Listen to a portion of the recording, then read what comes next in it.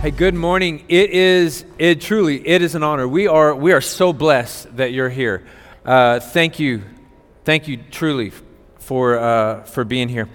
If this is your first time with us, let me explain something to you. We do not expect you to be a Bible scholar. Okay?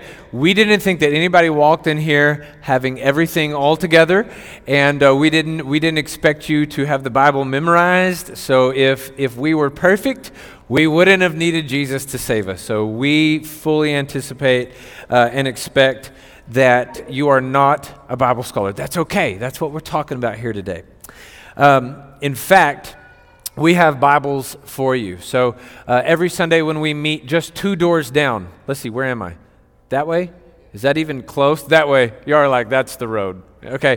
We're just 2 doors down, and we would love to give you a Bible. It's not a burden for us. It's an absolute joy. So really thank you so much for being here. I'm sorry for anyone I didn't get to meet, because we're thrilled that all of you are here. I want to talk about Easter. This is the big one for us, right? This is the big service. We have sort of 2 things that Christians celebrate and really prioritize as holidays, and we will get to both of those, although there are more than 2. But I just wanted to tell you, when Jesus came, and nothing's wrong, by the way, when the air conditioner, this is probably like the 3rd thing that's ever been in this auditorium, and the air conditioner has made that noise since day 1. So nothing's blowing up. Some of you are like, we need to get out of here. When Jesus came to earth, it changed everything. It changed your timeline. Because if you look at your timeline, your calendar, if you go back far enough, it goes from BC to AD. And we mark that at the coming of Christ. But for us, it's a big deal. But in the day of the people, God's people, the Jewish people, they were waiting for one who had been promised for millennia.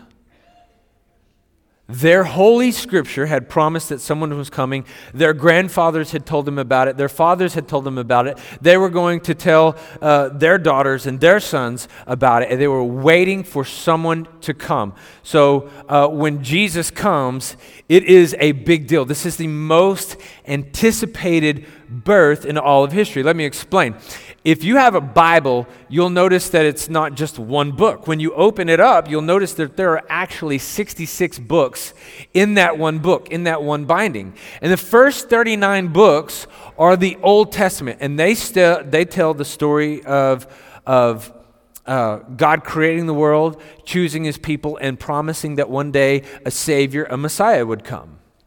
And so the New Testament, it was when that Savior, when that Messiah comes. And this was a big deal. Now remember, there were 39 books written before Jesus, the Savior, the Messiah, before he gets here. And starting all the way back in Genesis chapter 3, verse 15, is the first prophecy that we have of the one who comes to save us. It's a prophecy. You could also call it a prediction, a foretelling, okay? And so it's all through those 39 books in the Old Testament. They were written thousands of years before Jesus ever stepped foot on this place. And then hundreds of years, and then a couple hundred years. And so the Old Testament kind of ends about 200 years before Jesus comes. But it all points, he's coming, he's coming, he's coming.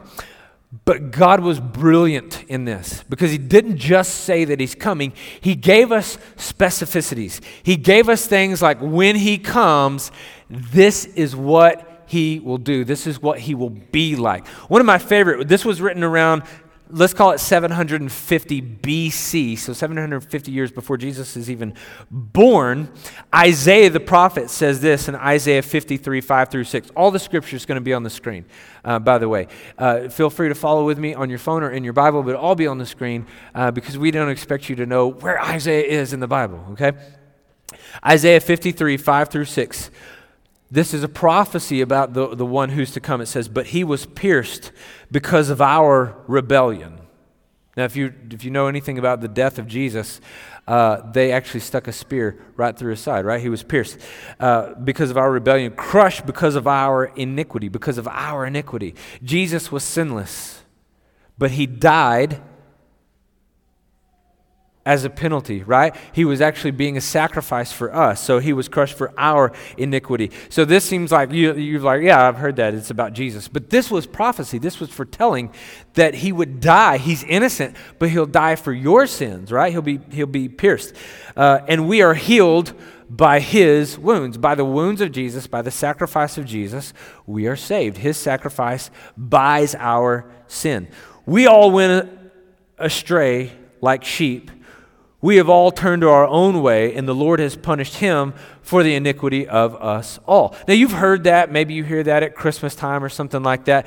But these were still waiting for the one who would come and do all of that. And so, when Jesus came to earth as a man, he fulfilled every single prophecy from the Old Testament. The mathematical probability of Jesus fulfilling those prophecies is impossible. That's what it is. In fact, there was one university who took the statistics of a couple of these prophecies that they could measure, like being born in Bethlehem and stuff like that. And they can tell, okay, what was the world population? How many people were born in Bethlehem? And they got statistics of him fulfilling 8. Now, he fulfilled well over 60 major prophecies, but the odds of him fulfilling just 8 of these prophecies was 10 to the 17th power. That means nothing to me. I know we're on a university, but yeah. That means nothing to me. So this is what they said. Take the state of Texas, put a 2-foot wall around it, fill it 2 foot tall with silver dollars, put an X on one, throw it in somewhere, stir it up.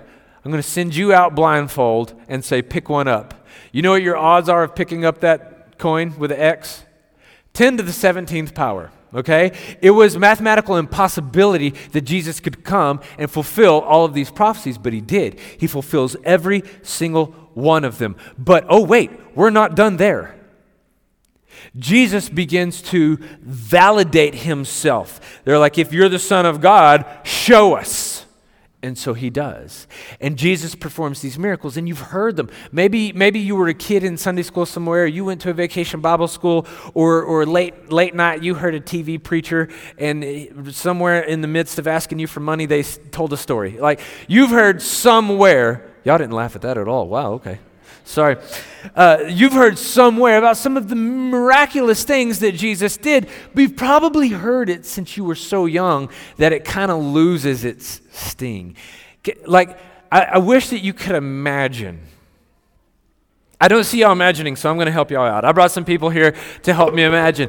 This is unrehearsed. It is potentially a complete train wreck, but it shall be entertaining either way, okay? In John chapter 2, we have John chapter 2. Come on, John chapter 2. In John chapter 2, we have this really cool story. It is the first miracle of Jesus, and it is where Jesus turns water into wine, and some of you are like, yeah, Jesus. Well, hold on. There's more to it than just the wine thing, because what had happened was the pot that Jesus took and turned water into wine from was a pot that was used for ceremonial cleansing. And so this was water, and this was a pot that was designated for something that was sort of, you don't want to go drink out of the hand rinsing bowl, okay? But Jesus took these massive things, and they probably would dip out of a pitcher and then pour it over their hands, and they had this ceremony to clean their hands. But that's what it was. And then Jesus blesses the bowl, blesses these canisters, and then yeah. She's like, Mom never let me have this before. Jesus blesses this, and it turns into wine, and such good wine that the master of ceremonies over the wedding where Jesus turned water into wine was like, wow, you guys have saved the best for last. And Jesus was doing this. He didn't haphazardly go around like, you get a car, you get a car. He was doing these things, and they all meant something. So, for example, Jesus was showing what he would do for the world. I'm going to take something that is unclean, And I'm going to turn it into something that brings joy. I'm going to turn it into a celebration. I'm going to turn it into not only something good, I'm going to make it the best.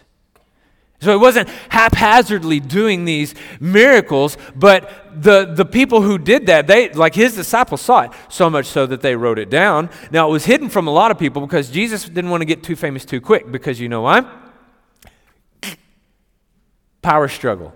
He knew that the people would take him by force and make him king. So, which would eventually lead to his death. And it did, but he had to finish what he was doing first, okay? In John chapter 4, there was an official who came to Jesus. And this official had a child who was on the verge of death, okay? Can't you tell? On the verge of death. And so the official pleaded with Jesus, because now put yourself in this situation. There's no health care. There's no hospital around the corner. There's some really rudimentary medicine being practiced. And the official begs, and Jesus says, go home. Your child is already healed, right? And so when the official goes, the child is healed. Now, this was a very popular, very famous person. And so everyone was going, oh no, this kid's going to die. And so the official goes home and they say, and the kid is up and walking. They say, when did this happen? And they discovered it was the same hour that Jesus blessed. And so now we're starting to catch some traction. And so Jesus is turning things that are unclean into things that are clean. And Jesus is taking people who are sick and making them well, right? This is the picture of our soul. And then another sick person in John chapter 5 comes to Jesus. Now we're going to say sick. Now this person actually looks a little like Eddie Murphy in an old 80s movie, okay? But this person comes to Jesus, a little more sad than that, please. Thank you. This person comes to Jesus and cannot walk. Now, can you imagine? In the day, the people would stand on the side and they would beg, and if you had a big heart, maybe you would give them something. But every day, on your commute to work, which was walking, okay, as you walked in the same city every day, you saw the same person every day. Cannot walk. We're not faking it here. Jesus comes in, and people begin to say, okay, when Jesus comes in, some things are happening. And Jesus comes to this man who cannot walk, prays for this man who cannot walk, and then all of a sudden, not only can he walk, he jumps. Now, if you know anything about this condition, he doesn't have the strength to do it. But all of a sudden, he is made new. Good job. Now that you can walk, you can get out of here. Scram. All right, thank you so much. So not only can he walk, he's jumping. And so Christ is showing us, I'm going to show you that you can do what you never thought that you could do, what you are incapable of doing, what you don't have the muscle to do, even if you had the ability to do it. I'm going to make happen in an instant. And we see that still in our world today. Your worship pastor was up here. God has made him new. He gave him the ability to come past addiction that he could not do on his own. And now, not only can he get over it, but he can lead worship for all of you, right? So he can jump to his feet. He can dance. Now, in John chapter 6, now this is a biggie. We've heard of this one for a long time. In John chapter 6, Jesus is in a conundrum because all of these people have followed him out to hear him teach, and they are nowhere near a McDonald's. They are hungry. And there are, the Bible says, 5,000 men. And so we're probably not counting women and children. And they are you're landing on thick. You are hungry. Okay. They are starving. And so Jesus is like, what do we have? And one child says, 2 fish and a couple loaves of bread. So Jesus begins to take this and distribute it to the disciples. Now, thousands of people. Imagine this. Can you imagine me taking this and just there's certainly not thousands that are here today. Can you imagine me taking fish? I know that these are paper, but and just handing them to one after another, and saying, you take a bag, and you take a bag. And every time, make it rain fish, girl, come on. Every time they reach into the bag, there's more fish, and more, and more. And the hungry are eating, right? And so, awesome. Okay, you can go now. Thank you so much. So Christ is validating himself. And again, this is not an on the whim miracle. He's showing, I will give you what you don't have. I will provide when you don't have it. I don't want to get real specific in here this morning, but there is a lady who the Lord put it on her heart, and she began to give some things to the Lord even when she didn't have it. And just even as of yesterday, God is just making it rain blessings on this person. And so I'm not teaching a prosperity gospel. I'm not about to pass up offering plates. That's not what we're doing. I'm just saying that when we give ourselves to the Lord, and when we are doing the Lord's work, He just makes it work. I could take you through the story of our church and say, this is why this couldn't happen, and this is why this couldn't happen, and this is why this couldn't happen. And Jesus just goes, hey, just reach in the bag, dude. I know it's not there, but guess what? It's there. And He was showing us what He was going to do for people in the kingdom of God. But can you imagine 10, 12,000 people going, where are they getting all this? They're just reaching in the bag. This is like watching one of those old westerns where they're shooting a 6-shooter and they shoot 85 people, right? Where are the bullets coming from? In John chapter 6, later the same day that He feeds the 5,000, the disciples go out rowing. They are on the sea and they are rowing. You've obviously never rowed before. They are in the middle of a storm. That's pretty stormy. Okay, they're in the middle of a storm, and Jesus has sent them to the other side of the lake, but they cannot get there. And then all of a sudden, Jesus comes walking up on the water. Now, you've heard of this for a long time, and we can do green screen stuff in Hollywood, but put that one in your head. You're in a boat, middle of a storm, it's dark, and somebody comes to you walking on the water. What do? You're just seasick. Okay, she's frightened. I know you can't tell, but she's frightened. Okay, and then this cool thing happens. Remember, this is not just willy-nilly. One of the disciples decides to step out of the boat and walk to Jesus on the water. But as the waves come, right, we know that the disciple of Christ begins to sink. Yes, but Jesus takes and fixes the disciples' eyes on Him, follow me, and then the disciple gets back in the boat and rows off stage, all right? What is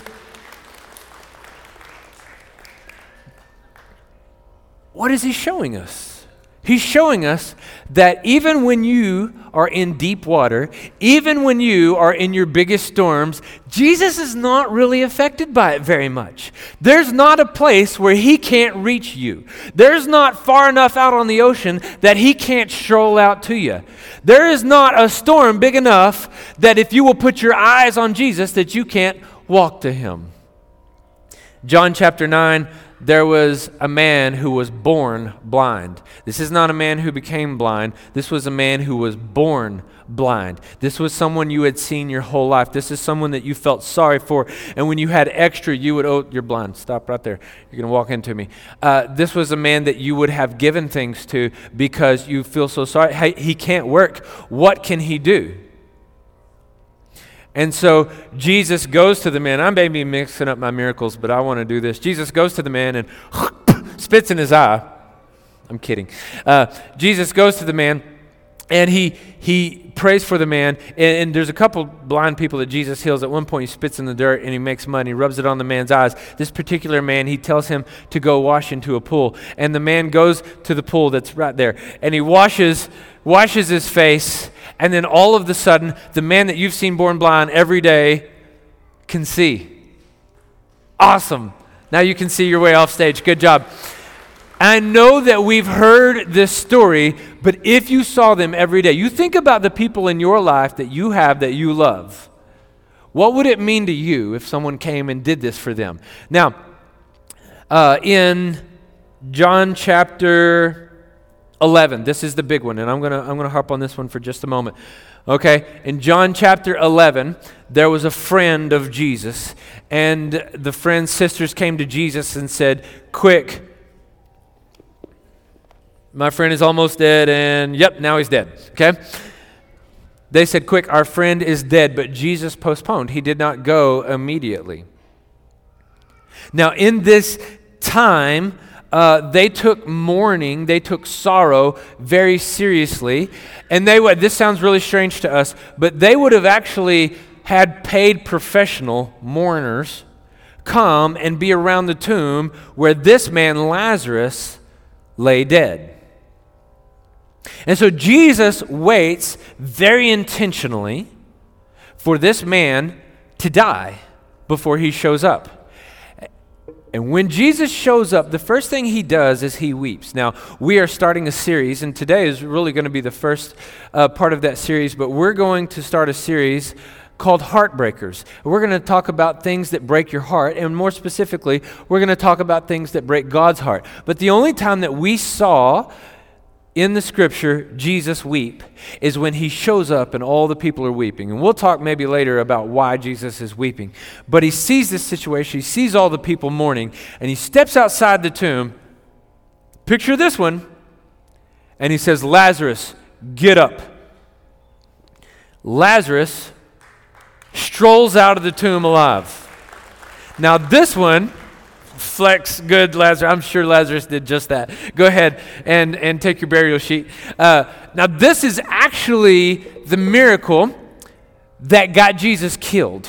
If you will follow the trace, Jesus did a ton of miracles, but so many people were there at the funeral, per se, of Lazarus, and the story went so viral for the healing of Lazarus, for the healing, that the officials were threatened by Jesus, because after this miracle, Jesus gets so popular that they're like, absolutely, we've got to kill him. And so from this point, as soon as they hear about Lazarus, they've already been plotting on killing him, but as soon as they hear about Lazarus raising from the dead, they're like, we have to do it now. But again, Jesus is not doing it willy-nilly. This was a prediction. This was a foreshadowing. This was prophecy of what he was going to do. Jesus is the only one who can bring resurrection. And so the resurrection of Jesus is going to be the resurrection of you, right? So this is what the miracles were for. So Jesus fulfills all of the prophecy, and then Jesus gives us miraculous signs to show us that he is the one to come. Now at this point, it is completely viral. Everybody has seen the video on YouTube of Lazarus coming out of the tomb. And Jesus is really popular. So much so that last Sunday, what was last Sunday? Palm Sunday. Jesus comes riding into Jerusalem, and the people begin to take off their outer garments, and they begin to take palm branches off the trees and lay them down in front of Jesus as he rides in on a white noble steed, right? Wrong, on a donkey. Do you know why? Because it was prophesied in Isaiah that he would ride in on a young, unbroken donkey, and he did. And they begin to take everything off the trees and their outer garments off, and they laid them in the road, and the disciples even piled theirs on the donkey to show that this is the king who is coming. And if you know your story, that's awesome, but if not, I'll read it to you. John chapter 12, verse 23 through 26. Jesus replied to them, "The hour has come for the Son of Man to be glorified. Truly I tell you, unless a grain of wheat falls to the ground and dies, it remains by itself, but if it dies, it produces much fruit. The one who loves his life will lose it, and the one who hates his life in this world will keep it for eternal life. If anyone serves me, he must follow me. Where I am, there my servant also will be. If anyone serves me, the Father will honor him." The hour has come for the Son of Man to be glorified, he said. He rides in.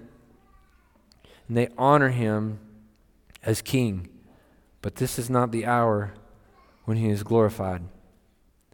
Because Jesus knows that they are just expecting him to be the king who will free them from Rome. Rome had oppressed the Jews for a long time. They were large and in charge. Israel could only do what Rome would allow them to do. They were taxing them heavily, and the people wanted freedom. And so when Jesus came in as a reigning king, they wanted him to be the king who conquered Rome. But he was so much more than that. He came to conquer death. And Jesus prophesies to them right here. He says, truly I tell you, I'm in verse 24, unless a grain of wheat falls to the ground and dies, it remains by itself. It will only be one. He was telling them, he wrote in, and this is one of the first things that he told his disciples, is, I've got to die so that I can produce fruit.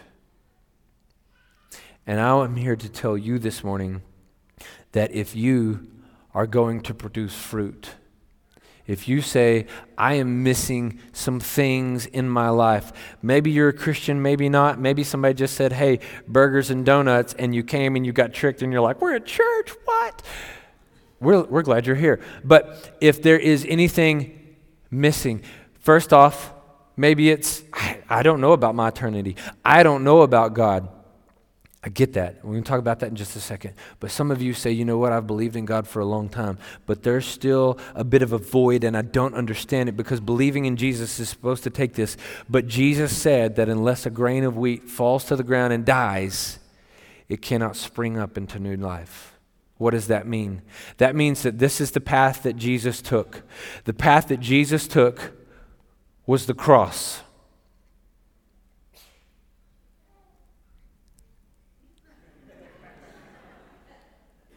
And then the tomb where he resurrected. And what we want is the new life. But what stands in between you and new life is the cross.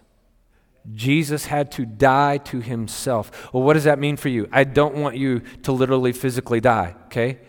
This is symbolism. The cross is major symbolism for you. This means that Jesus sat in the garden the night before he went to the cross, and he was so nervous, and he knew that the pain was going to be so horrific, and it was in such an intense anxiety that he actually produced sweat drops of blood, which we know now to be a condition. This is a real thing that only happens in intense, extreme anxiety situations. Jesus sweat droplets of blood because he understood what he would have to go through. But he knew that to produce fruit for you, that to produce new life for you, he had to first die so that he could grow, just like a seed. If you want the new life, the first thing you have to do is die to self. What does that mean for me? That means when it comes between the teachings of Jesus and my will and desires, I choose Jesus. That means when Jesus says do it and the culture says don't do it, I choose Jesus. That means when Jesus says I want you to serve me, I want you to start going to church, I want you to go help these people that you don't like or love, and you say, I'm just going to watch Netflix instead, that you choose Jesus. The path to resurrection was the cross, and there was no other way. And that is the story to you. That's why Jesus came and told them, if you want to produce fruit, first the seed has to die. And that's his story to us. You have to ask this question. What would be enough for me to surrender my life to Christ? Before you go on this exploratory journey, before you really begin to evaluate, you have to say, what could I possibly find that would be enough to convince me to give my all to Christ? What would be enough? And we say, well, I think there's already enough, but my question is, at some point, nothing is enough. Why would you say that? Because when Jesus was on the earth, he fulfilled every prophecy. He raised a dude from the dead.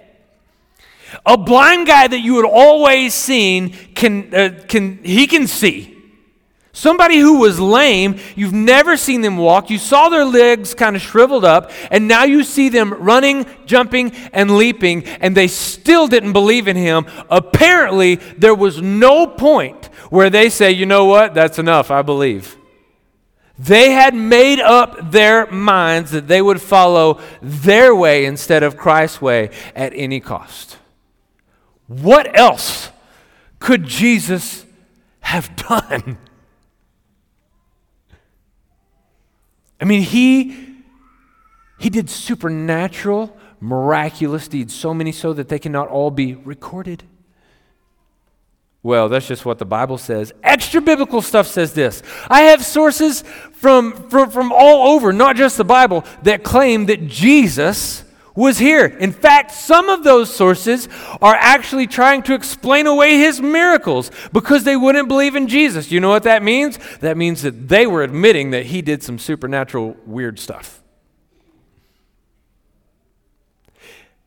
If you don't believe that Jesus walked this earth and did what the Bible says that he did, then you have to throw away every person predating the birth certificate. Throw them all away. Because Jesus is validated more than any other figure in human history. John 12:37, this is what he says. Even though he performed so many signs in their presence, they did not believe in him. This was to fulfill the word of Isaiah the prophet, who said, Lord, who has believed our message? To whom has the arm of the Lord been revealed? Have you believed? What would it take? Don't listen to the voice of the world. Don't try to take other people's problems before the Lord, because I have been to literally, I cannot imagine a more poor, destitute, needy people, and they ran to Jesus. We can't take other people's problems. It is between you and the Lord. What would it take for you to say, you know what, you're worth it. I'm going to die to myself so that I can live again with you. That's the beckoning.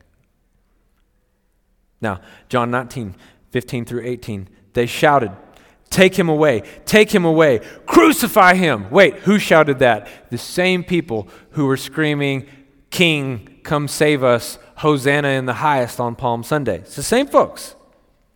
Pilate said to them, should I crucify your king? Pilate was over this trial. We have no king but Caesar, the chief priest answered. Then he handed him over to be crucified, and they took Jesus away, carrying the cross by himself. He went out to what is called the place of the skull, which in Aramaic is called Golgotha. There they crucified him and two others with him, one on either side, with Jesus in the middle. I'm going to skip a few verses. I'm in 19:28 now. After this, when Jesus knew that everything was now finished, that the scripture might be fulfilled, he said, I'm thirsty. A jar full of sour wine was sitting there, so they fixed a sponge full of sour wine on a hyssop branch and held it to his mouth. When Jesus had received the sour wine, he said, it is finished. Then bowing his head, he gave up the Spirit. This happened. They wrote about it in the Bible. They wrote about it in other sources. We know all places in history. They write about the death of Jesus. Actually, people who didn't even believe in Jesus wrote about that day, the earthquakes and eclipse that apparently happened at the same moment that Jesus died. Extra biblical, non-believing sources even say that. It happened.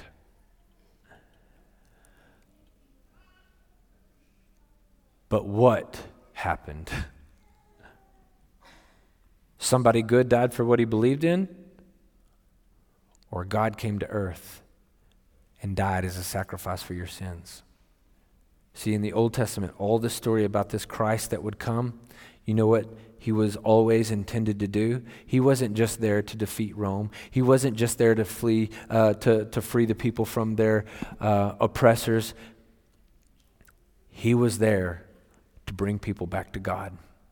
Because in the beginning, when Adam and Eve sinned, They sinned against a perfect, holy God, and they were separated from God because God is perfect and holy, so he cannot be around sin.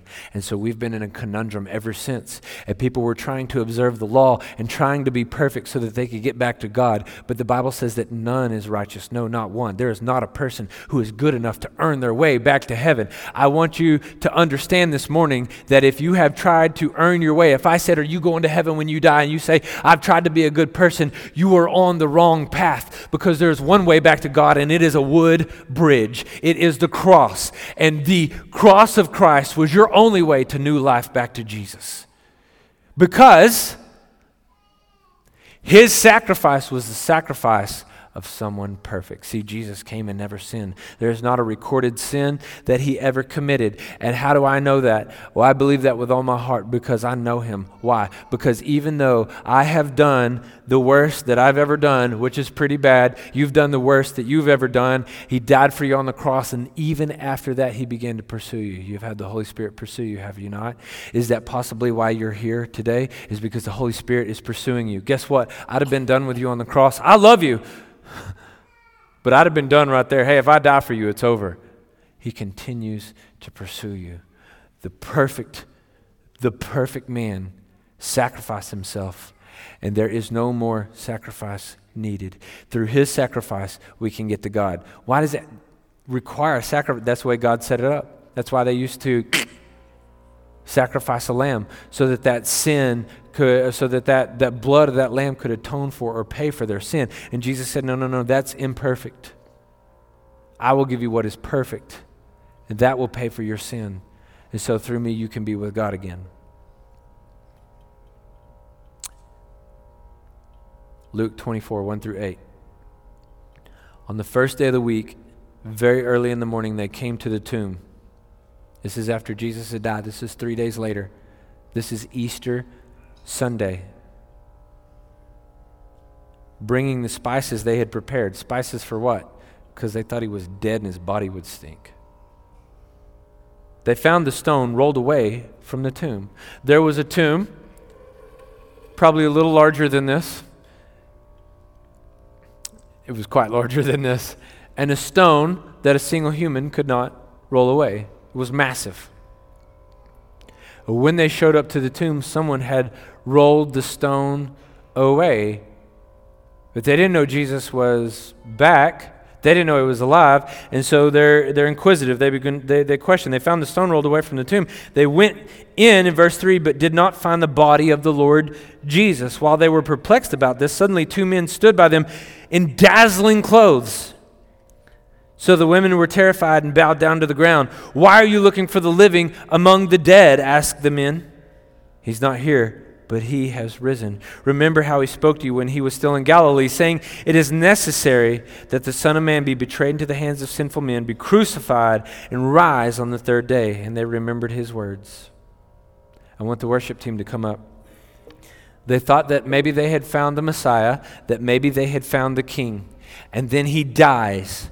They hadn't put it together yet because they're still teaching that the Messiah that would come would be the one to take them away from Roman rule, right? He'd be the one to make us not have to get taxed so much anymore. We need new government. That's the kind of Messiah that we need, is new government. And if we can just end all of this crazy stuff and there's plagues, does that sound familiar at all?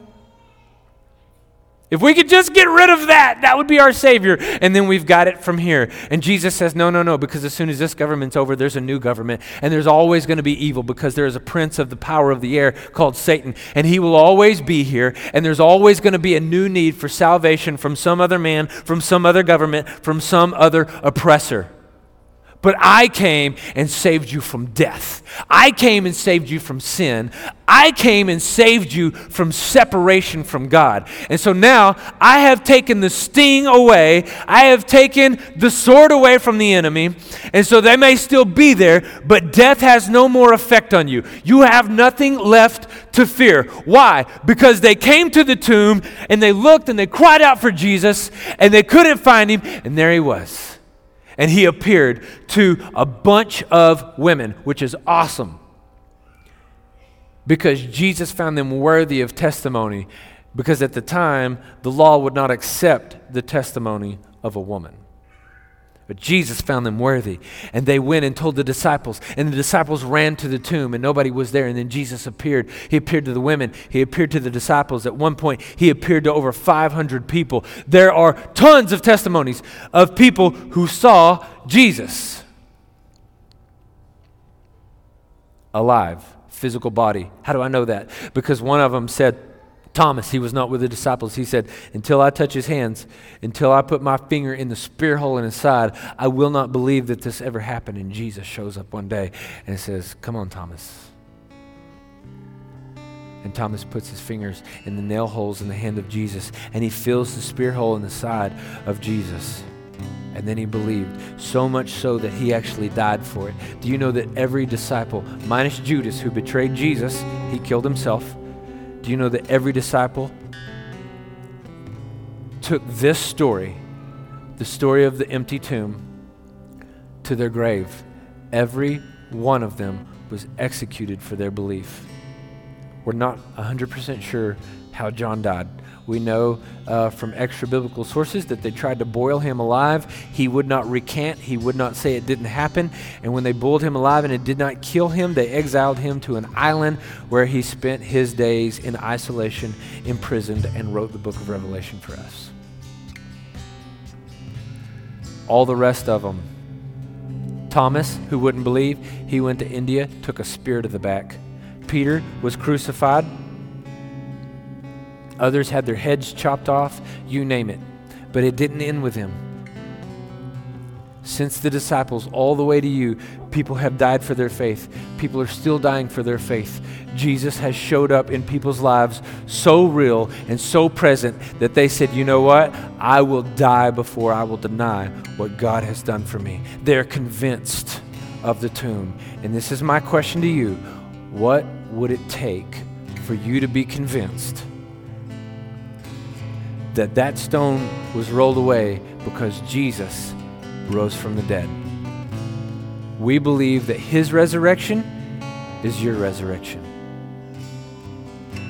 And the path to get there is dying to self. Not what I want, God, but what you want. I want to pray with you as we close. I want everybody to bow. I'm not going to do anything weird, don't worry. But we believe that there's only one way to heaven. There's only one way to God. There's only one way for your sins to be given, and that's through Jesus. I believe that everybody who walked in here today has sinned against the holy God. And your sin is expensive. And the only one who can afford your sin is Jesus. He had no sin. He was perfect. He's the only one who can afford your sin. We want you to take that. This is not a TV evangelism thing. Nobody's going to ask for anything weird. I'm not going to ask you to raise your hand and come up here and tell everybody that you got saved. This is what I'm going to ask you to do. I'm going to ask you to bow and pray, because this is what I know. We've all been far from God at some point in our lives. And the hardest thing to do when I am far from God, when I have sinned against God, the hardest thing in the world for me to do is to close my eyes and pray and talk to God. He's the last person I want to talk to when I've sinned, because he is majestic, and to be in his presence is truly intimidating, especially when I'm guilty. I'm just asking you this morning to pray with me. Not just listen to me pray. I want you to pray and talk to the Lord. I'm not going to try to convince you to be a Christian if you're not. It doesn't work that way. If it's not in your heart, then it's not going to happen. We can make you say any kind of chant we want to. It doesn't matter. It is a heart condition relationship with Jesus. But I'm going to ask you to pray, and I want you to ask God this one question. How do I die to myself? The path to new life is through the cross. Jesus said that a seed cannot bear fruit until it falls to the ground and dies.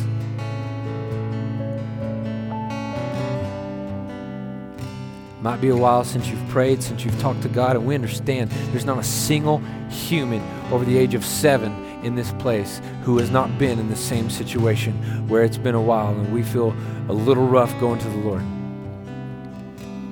Pray with me. Lord Jesus, what do you want?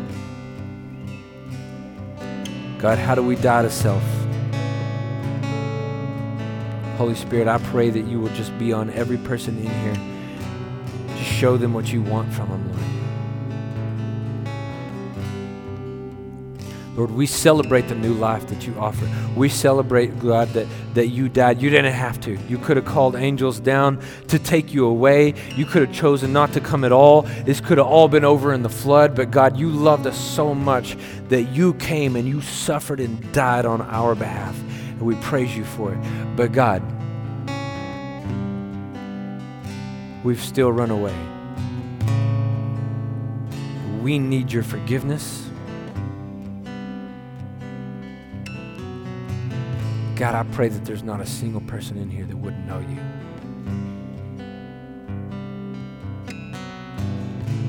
How do we die to self, Lord? We ask this in Jesus' name. Some people are going to come up with baskets. Here's 2 things. One thing is part of the way that we worship is with our tithe and offering, but also hopefully you got a connection card. If you can find paper, pen, whatever, we want to walk with you through whatever you're walking through. I want you to write that down. If it's a prayer request, if you need to talk to somebody, put your name, put your number down, drop it in that basket. We want to contact you this week. We want to pray with you. We want to see how we can help you. Better than that, the worship team is here. I am here. When this service is over, we want you to find us because we want to pray with you. We want to pray with you. We want to talk scripture with you. We just want to love on you. This is not a place for condemnation, as I know you got some stuff on your chest. It's okay. Jesus did that when he was here, so that's how we follow. The Woodbridge Church, any church, Jesus Church, is not a museum for people who are perfect. It is a hospital for those who are sick. And the way this works is when you get out of ER, you turn around and you're a nurse. We want to pray with you. So we want you to do one last song with us. We want you to pray to the Lord. We want you to drop something in this basket, but better yet, we want you to come up here. So our prayer team is going to be up here by the stage when this is over. The worship team, myself, will be here. We want to pray with you.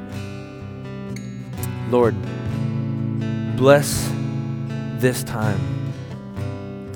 God, I pray that anyone who doesn't know you, Lord, will just be honest with you and have that conversation. And God, we pray that you will show up in a mighty way.